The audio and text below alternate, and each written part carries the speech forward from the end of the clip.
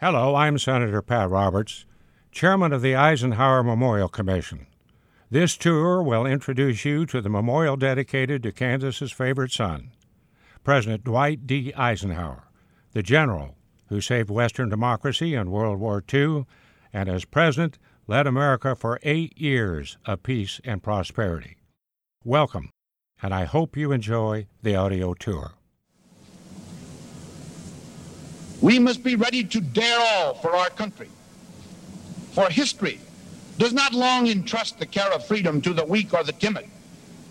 We must acquire proficiency in defense and display stamina in purpose. January 20th, 1953. Dwight D. Eisenhower stands at the base of the Capitol building, just a few blocks from where you are now. He's delivering his first inaugural address as the 34th President of the United States of America. From rural Kansas to the war-torn beaches of Normandy, and now to the Oval Office, Eisenhower's story is the embodiment of the American dream. Today, he addresses tens of thousands of onlookers as he charts a path towards national peace and prosperity. We are summoned by this honored and historic ceremony to witness more than the act of one citizen swearing his oath of service in the presence of his God. We are called as a people to give testimony in the sight of the world to our faith that the future shall belong to the free. Welcome to the Dwight D. Eisenhower Presidential Memorial. This memorial is both a celebration of Eisenhower's accomplishments and a meditation on the values, vision, and integrity that shaped his legacy and continue to resonate throughout American society today. Right now, you are standing at an important historical corridor in the heart of Washington, D.C. The buildings that surround the memorial, the Department of Education, the Department of Health and Human Services, the Federal Aviation Administration, and the National Air and Space Museum are all institutions whose origins can be traced back to the Eisenhower presidency. They frame this 4-acre urban memorial park designed by Frank Gehry. Here, the story of Eisenhower's life unfolds around you. Near the northwest corner of the site is a sculpture of Eisenhower as a young man, sitting on a wall, looking towards his future achievements.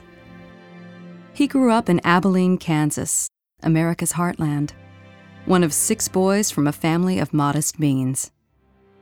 He went on to shape the course of human history. At the heart of the memorial, you see General Eisenhower addressing the paratroopers of the 101st Airborne Division shortly before the D-Day invasion of Normandy. This was one of the largest and most complex wartime operations in history. As Supreme Commander of all the Allied nations in World War II, Eisenhower made the final, crucial decision to launch the assault.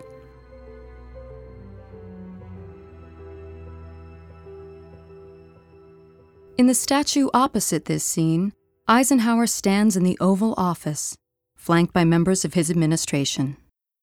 As president, he kept the peace under the constant threat of communist nations with atomic weapons. Eisenhower did this all while strengthening the country's democratic institutions and economy. The defining feature of the Eisenhower Memorial is the metal tapestry that spans the entire southern border of the site. It depicts the rugged cliffs of Normandy, France. But here, there are no soldiers, tanks, or planes. This is Normandy in peacetime, a symbol of Eisenhower's lasting legacy to the world.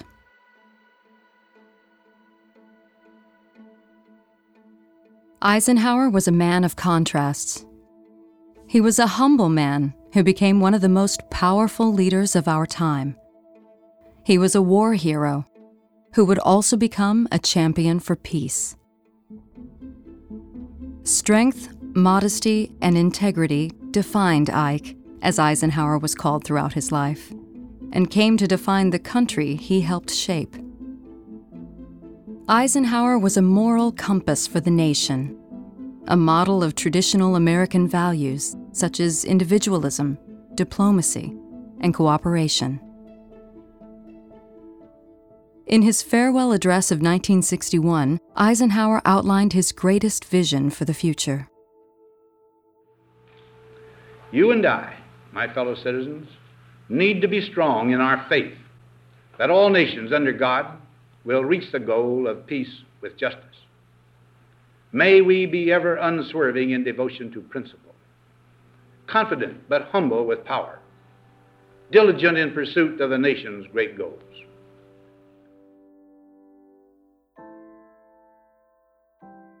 This was Eisenhower's lifetime goal: to achieve global peace, to balance security and freedom so that democracy would flourish in America and the world over.